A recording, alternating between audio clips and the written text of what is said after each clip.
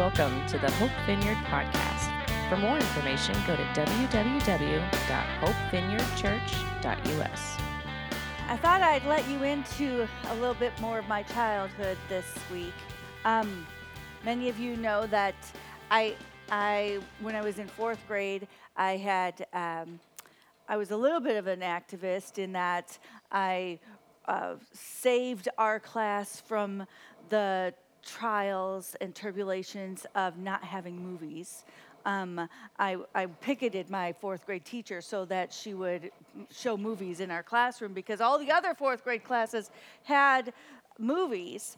But that was just one of the things that I was passionate about as a fourth grader. I also loved to draw, and I spent a good deal of my fourth grade year dreaming about the future and dreaming about what I would do as an adult. I think that was because it was really boring. It was so boring, fourth grade was. So I spent a lot of time drawing, and this is not from fourth grade, but this is exactly like what my fourth grade pictures of me in the future looked like. I was going to wear Victorian, like bouffant dresses and have a pearl necklace, and then my hair, because it was going to be long like Crystal Gale's and drag along the ground, was Google Crystal Gale. For some of you would not believe how long this lady's hair was.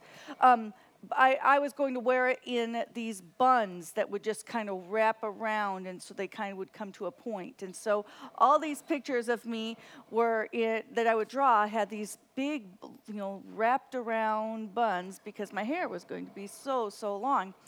And of course, long skinny neck and big earrings, I guess.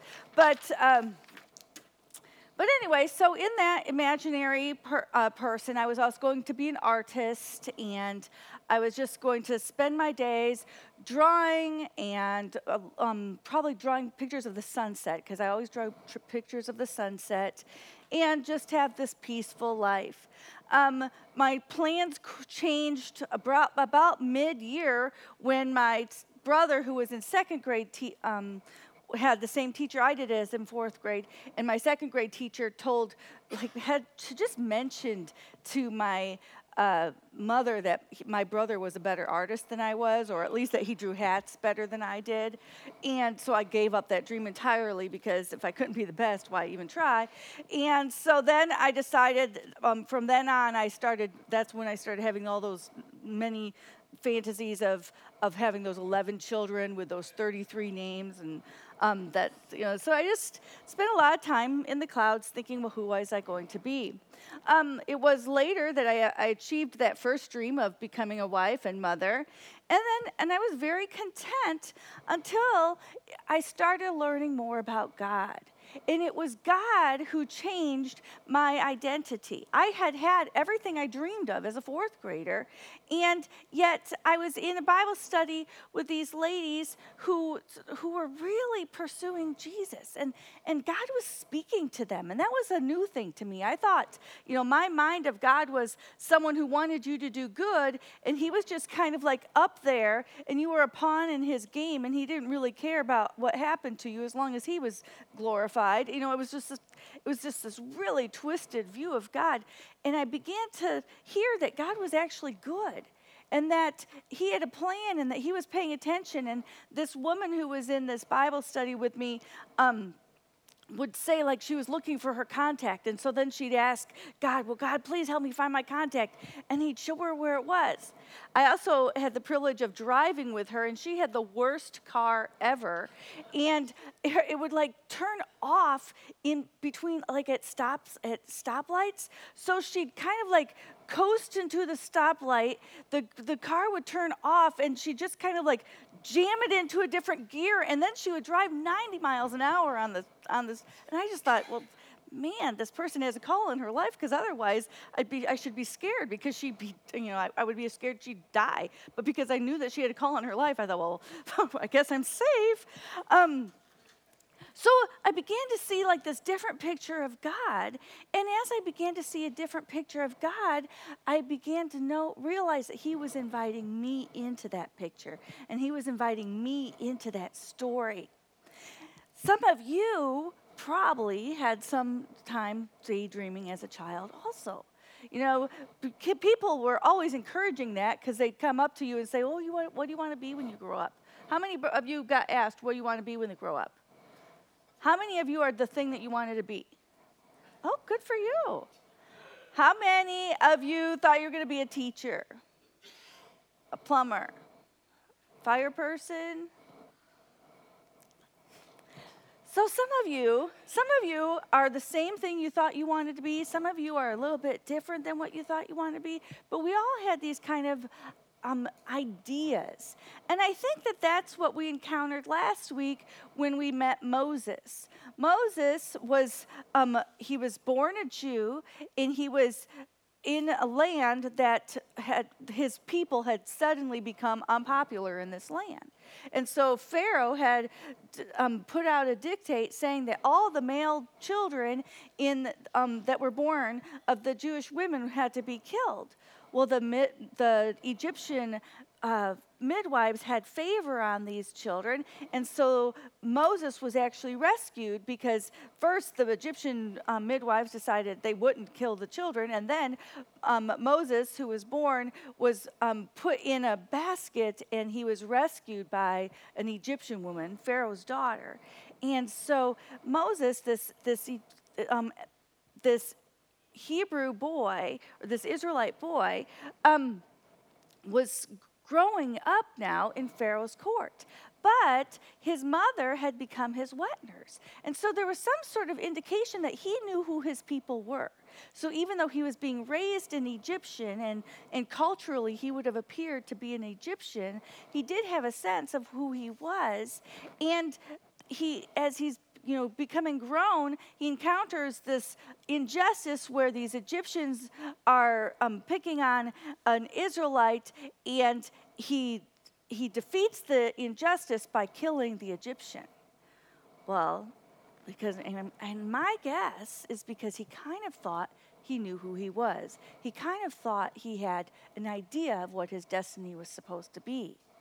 But then he gets in trouble because he killed this Egyptian. And so he flees to Midian and asks for asylum in his land because he was being pursued. He would have been killed in Egypt for dishonoring and going against Pharaoh's laws.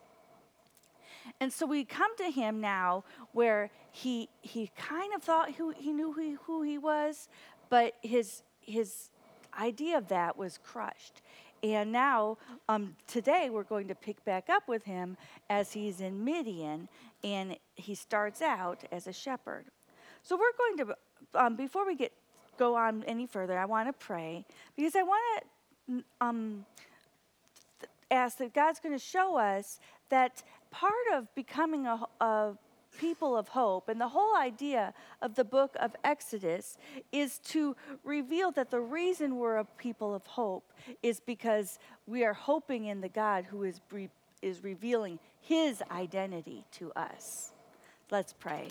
Father, thank you. Thank you that you have known who we are all along. Lord, thank you that you know who you are, and it is your pleasure to reveal to us who you are. And we ask that this morning, as we unfold the pages of the Bible again and we read your word, that you will open our hearts to begin to see more and more who you are and who we are as a people who hopes in you. In Jesus' name we pray. Amen. All right, so we're going to be turning to Exodus 4, I think. 3. Exodus 3. So Exodus is the second book of your Bible, and if you can open that up, it's right past Genesis. You're looking for chapter 3. We find Moses, and he is a shepherd, and he has been in the field for 40 years. So he was about 40 years old when he left Egypt, and now we find him, and he's a shepherd in Midian for 40 years. That's a long time. That's a really long time to think that you were supposed to be something, that you had the sense of knowing who you are, and yet he was a shepherd. And so he probably thought, okay, well, I guess I'm a shepherd now, and I'm just going to do this. He has a wife. We know that there's some sort of incongruity or lack of peace in him, because when he had his son, he named him Gershom, which means I'm a foreigner in a foreign land. So he knows that he's really not supposed to be here, that something else is supposed to happen. And yet he's a shepherd, and a shepherd is, it's a not an easy job, because you have to take care of these sheep. And we've talked to them in the past about how sheep aren't very smart. So you have to be very patient with a sheep. Sheep I was told once by someone who was around sheep, that sheep just do these weird things, like they'll just jump straight up sometimes, and like they don't do well in water because they'll drown, and they just aren't very intuitive. They get scared easily. And so that's why you have to herd them, and they have these rods and these staves, and it's not to beat the sheep. It's basically to kind of pick them out of the ditch when they land in the ditch, because they're dumb enough to get stuck in the ditch, or to steer them one way or the other. So it's this kind of tedious job, and yet a shepherd knows a sheep. A shepherd knows the different voices that they have, or the different way that they look. So a shepherd has to, and the sheep know the shepherd's voice. So we pick up here in Exodus 3, and Moses is a shepherd. One day, Moses was tending the flock of his father-in-law, Jethro, the priest of Midian. He led the flock far into the wilderness and came to Sinai. Oops, that's my picture. The mountain of God. There the angel of the Lord appeared to him in a blazing fire from the middle of a bush. Moses stared in amazement. Though the bush was engulfed in flames, it didn't burn up. "This is amazing," Moses said to himself. "Why isn't that bush burning up?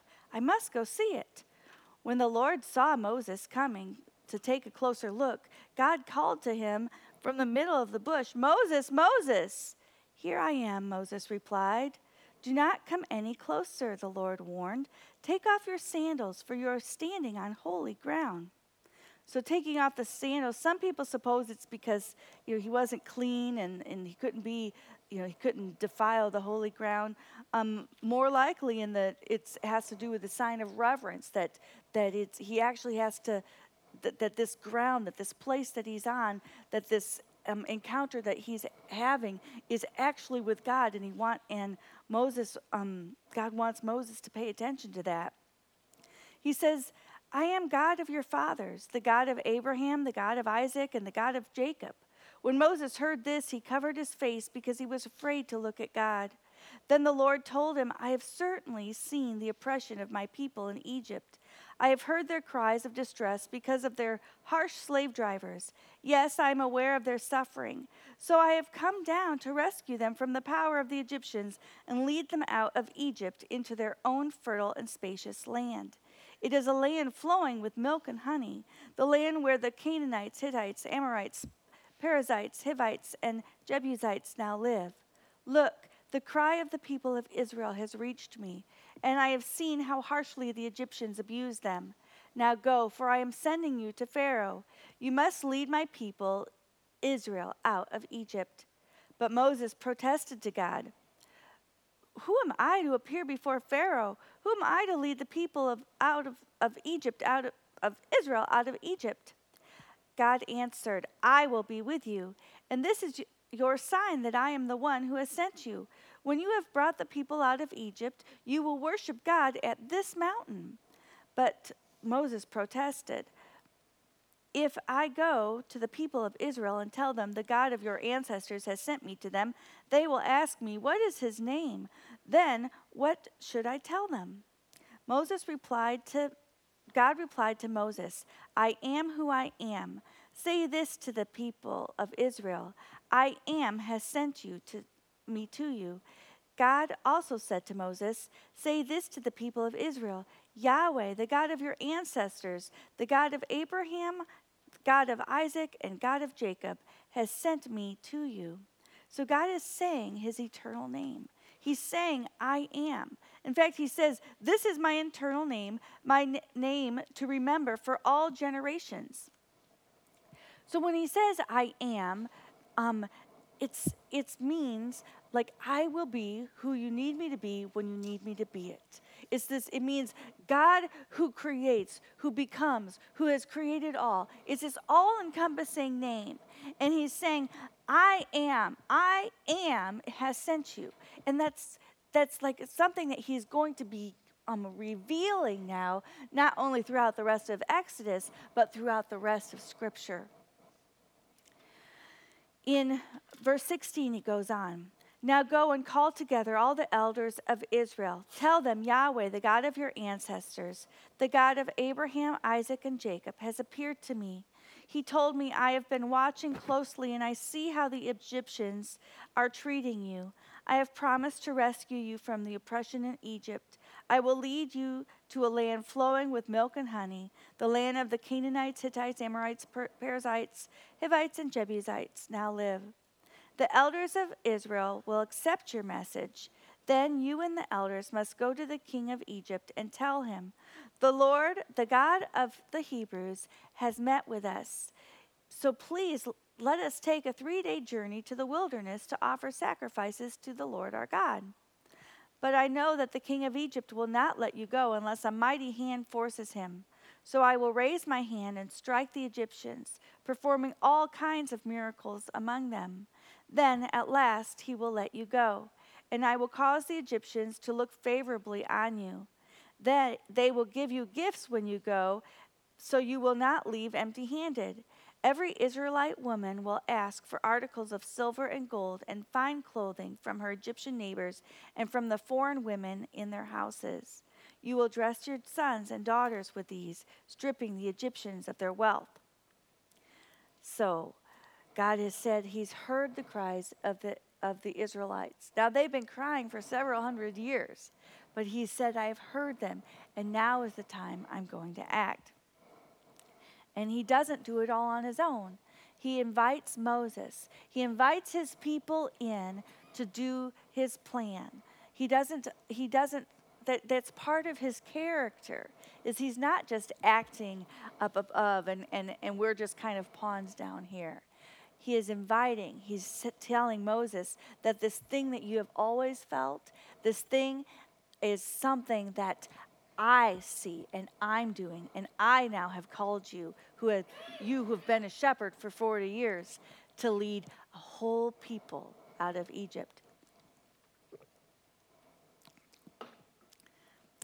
Let's see what Moses thinks about that. Chapter 4. But Moses protested again. What if they won't believe me or listen to me? What if they say the Lord never appeared to you? Then the Lord asked him, what is that in your hand? A shepherd's staff, Moses replied. Throw it down on the ground, the Lord told him. So Moses threw down the staff, and it turned into a snake, and Moses jumped back. Now this is interesting, because this is something that the Egyptians had the ability, or it's well known that there's a type of magical hypnosis that they can perform on reptiles. Snakes, sometimes they'll do it on an alligator, or they can make it a snake as stiff as a staff. But God was kind of undoing it. And so he's showing like it's a reversal of some of the things that the Egyptian magic arts have done. And this is one of the first signs that we see that God is planning on doing some reversal.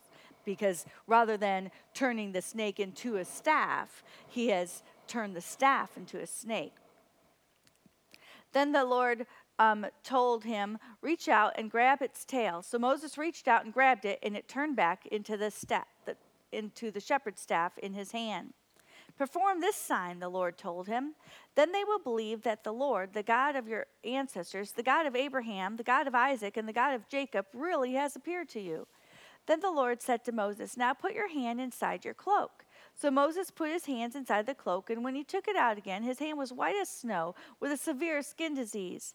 Now put your hand back into your cloak, the Lord said. So Moses put his hand back in, and when he took it out again, it was healthy as the rest of his body.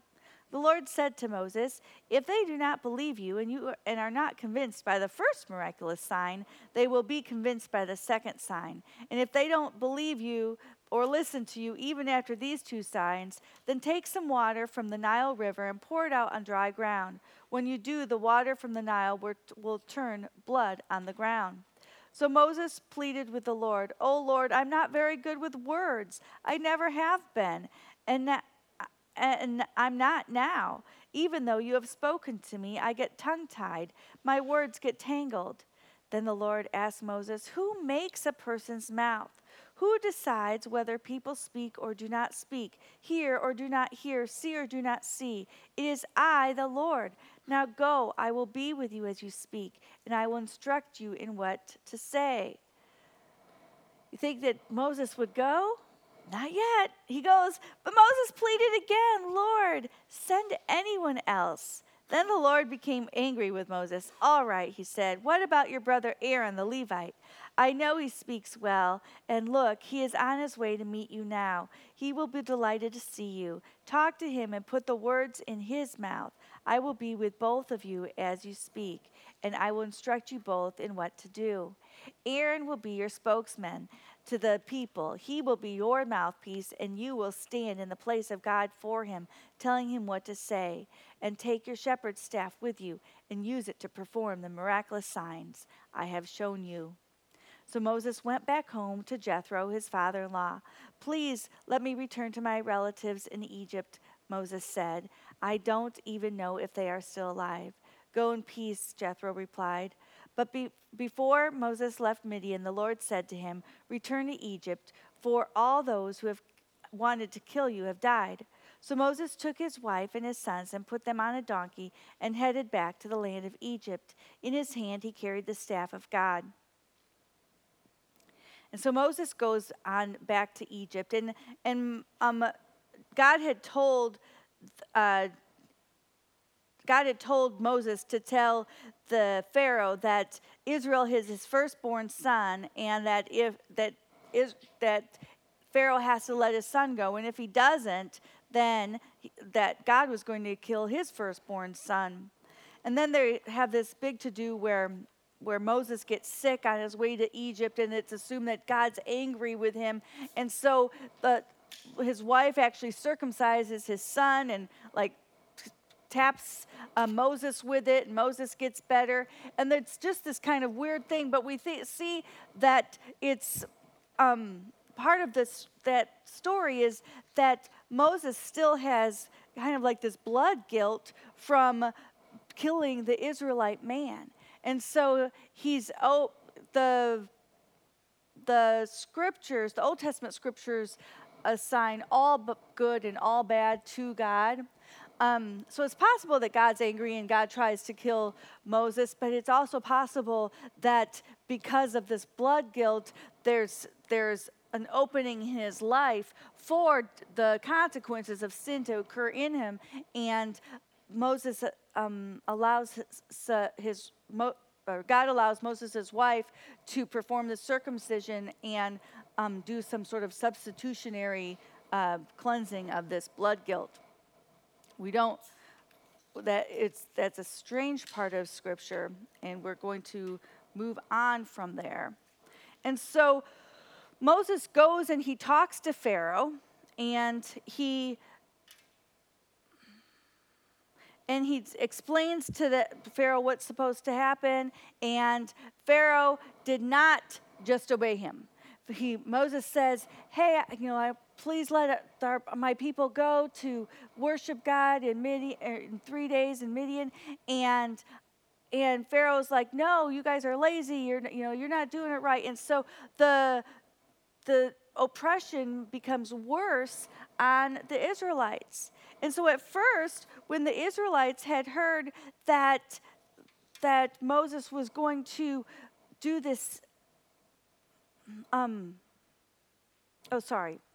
At first, Moses had talked to the elders, and they're really excited that this is going to all happen. And they're really excited because Moses shows the elders that God is with them, and God is going to rescue them. And so they hear this, and even though they're being still in Egypt and they're oppressed, they worship God and they're really excited. Well, then Moses goes and talks to Pharaoh, and the plan doesn't go as planned, and Pharaoh heaps more and more oppression on them, and then everybody gets discouraged. And so we're going to skip over to chapter 6. So Moses goes back and he's talking to God. And in chapter 6, it says, "Then the Lord told Moses, 'Now see what I will do to Pharaoh. When he feels the force of my strong hand, he will let the people go. In fact, he will force them to leave this land.' And God said to Moses, 'I am Yahweh, the Lord. I appeared to Abraham and Isaac and Jacob as El Shaddai, God Almighty, but I did not reveal my name, Yahweh, to them. I reaffirmed my covenant with them. Under its terms, I promised to give the land of Canaan where they were living as foreigners. You can be sure I have heard the groans of my people, Israel. You are now slaves to the Egyptians, and I am well aware of my covenant with them. Therefore, say to the people of Israel, I am the Lord. I will free you from your oppression and will rescue you from your slavery in Egypt. I will redeem you with a powerful arm and great acts of judgment. I will claim you as my own people, and I will be your God. Then you will know that I am the Lord your God, has freed you from your oppression in Egypt. I will bring you to the land I swore to give to Abraham, Isaac, and Jacob. I will give it to you as your very own possession. I am the Lord.' So Moses told the people of Israel what the Lord had said, but they refused to listen anymore. They had become so discouraged by the brutality of their slavery. So we had Moses being this shepherd, and he was, finally, I'm a shepherd. I've been it for 40 years. Might never ever be anything else. My people will just be there, and I'm in a foreign land, and a foreign person in a foreign land. And then God calls him, and he says, you're going to save your people, go to Pharaoh. We're going to get all the people out of Egypt. And so he's excited. He tells the elders, they're excited. They all worship. Yay, I'm going to finally get to help the people like I always wanted. And we're going to get the people out of Israel. And then Pharaoh makes it worse, and everybody's discouraged. And now, like Moses thought he knew who he was because God told him. And then the people are all discouraged. And he's like, oh, now no one believes who I am. And yet God is saying, but I am the Lord. Then the Lord said to Moses, go back to Pharaoh, the king of Egypt, and tell him to let the people of Israel leave this country. But Lord, Moses objected, my own people won't listen to me anymore. How can I expect Pharaoh to listen? I am such a clumsy speaker. But the Lord spoke to Moses and Aaron and gave them orders for the Israelites and for Pharaoh, the king of Egypt. The Lord commanded Moses and Aaron to lead the people out of Egypt. And so Moses became who he was, not because of everybody thought he was a great leader, right? He became who he was. He had to go back to Pharaoh because God was God. Not because Moses was a good speaker, not because of the signs, not because of the people and everybody saw the vision, but because God was God, and God was faithful to his people, and he was going to invite Moses into his plan. The rest of chapter 6 is just about ancestors and stuff, and so we're not going to go on any further there, so you can shut your Bibles if you want. So we learn from this story that God is other than Moses. One of the ways that God teaches us who he is he reveals that we are not the same, that God is not made in our image, that God is not going to do things our way. So we can want a God who rescues, and we want a God who rescues now. And probably those Israelites wanted God to rescue them a good, 400 or 500 years earlier than he did. But God is different than us. and his plans are different than ours. And we see this in the story. We see that God didn't choose Moses because he always had a sense of justice. He didn't choose Moses because he was a good leader or a good speaker. He didn't probably choose Moses because he was a shepherd, but he happened to be a shepherd, and God knew he was going to choose Moses, and he prepared him by making him a shepherd. Because what's harder than leading a whole bunch of sheep? Leading a whole bunch of people.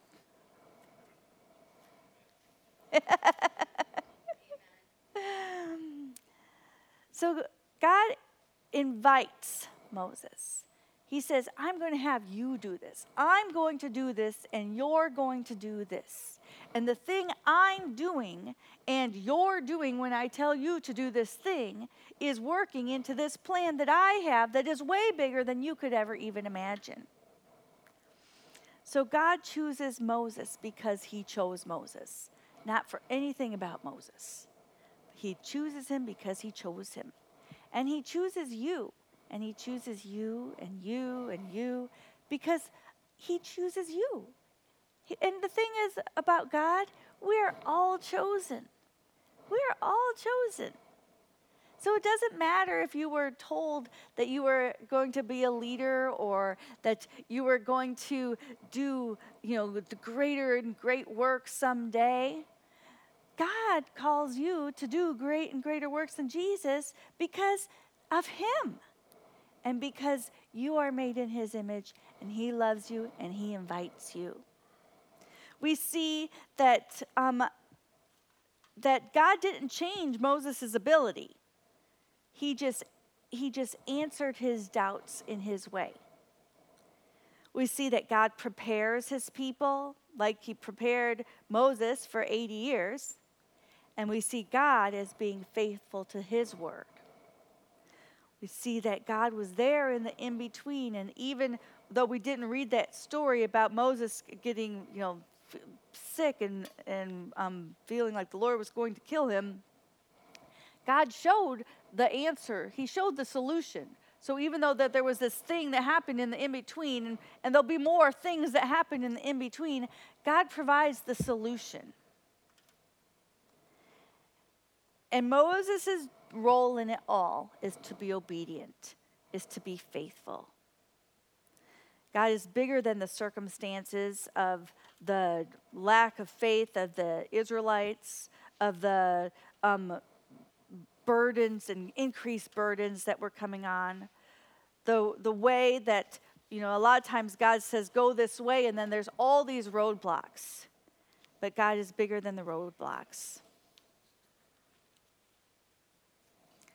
And today, we can learn that same God who is the I am, that same God who is I am from eternity until that point is still the I am, and that's the God that we interact with. And we have a more revelation than Moses did. We have revelation of Jesus, his son, the one who came and was the permanent substitution for the attack of death against our sins. Jesus reveals himself in the I am in many different ways. In John, there's 8 I am statements. He says he's the bread of life, that we wouldn't hunger, that we wouldn't thirst because of him. That he says that he's the light of the world, and that if we follow him, we won't walk in darkness, but we'll have light in life. He says, I am the door, and if anybody enters by him, that we will be saved, and we will go out and find pasture. Pasture, that's where we can be refreshed, that we can be renewed. We're on John 10, and it says, I am the good shepherd. The good shepherd gives life for his sheep. It says, I am the resurrection and the life in John 11. He who believes in me may have life, or though he may die, shall still live. I am the way, the truth, and the life in John 14. No one comes to the Father but through me. I am the vine, and my Father is the wine dresser. And in John 8, he says, I tell you the truth. Before Abraham was even born, I am. So this Jesus who died on the cross that we follow, who paid the price of sin and death, who gives us his Holy Spirit that we can live. That Jesus is the same I am, and that I am lives in us. So today, we can follow this up by worshiping. Because that's what the Israelites did even before they were rescued. They heard about God, and they heard about the hope that he offered, and they heard about his strong hand. And they weren't rescued yet, but they worshiped. And so that's what we can do. We can respond by worshiping. You know, we'll see that Moses had that relationship with God because of his obedience. He was following him. He was close to him. He could hear him. And so our two responses for the week and hopefully the rest of our lives is to worship and to obey him. This morning, whether we have a good idea of our plan or whether we're just kind of wondering what it is that God's doing, we can worship. I like one of the verses I picked here was in Psalm 63:1. It says, God, you are my God. Earnestly I seek you. I thirst for you. My whole being longs for you in a dry and parched land where there is no water. It's kind of like Egypt. It was kind of like here up until this morning. But when our hearts and our souls and our whole beings are dry and parched, God, we come to him. We worship him. We seek him. And I love that it rained today because that's a promise for us, that the rains do eventually come, that they do seek into those deep cracks that have come from the state of being dry and parched too long. Psalm 34 says, I will bless the Lord at all times. His praise shall continually be on my mouth. My soul makes its boast in the Lord. Let the humble hear and be glad. Oh, magnify the Lord with me, and let us exalt his name together. So this morning, we're exalting the one who is I am, the one who will be what we need him to be when we need him to be it, the one whose plans are greater than ours, the one who will lead us and will show his enemies, who are the enemies of our soul. We're talking about the forces of darkness who fight against us every day and try to ravage us, but have lost before they even started. He calls, the song we sang this morning said, you called my name and my heart came alive. You know, we're worshiping the one who calls us by name. And as we worship him, as we're allowing him to be that I am in us, we can come alive this morning.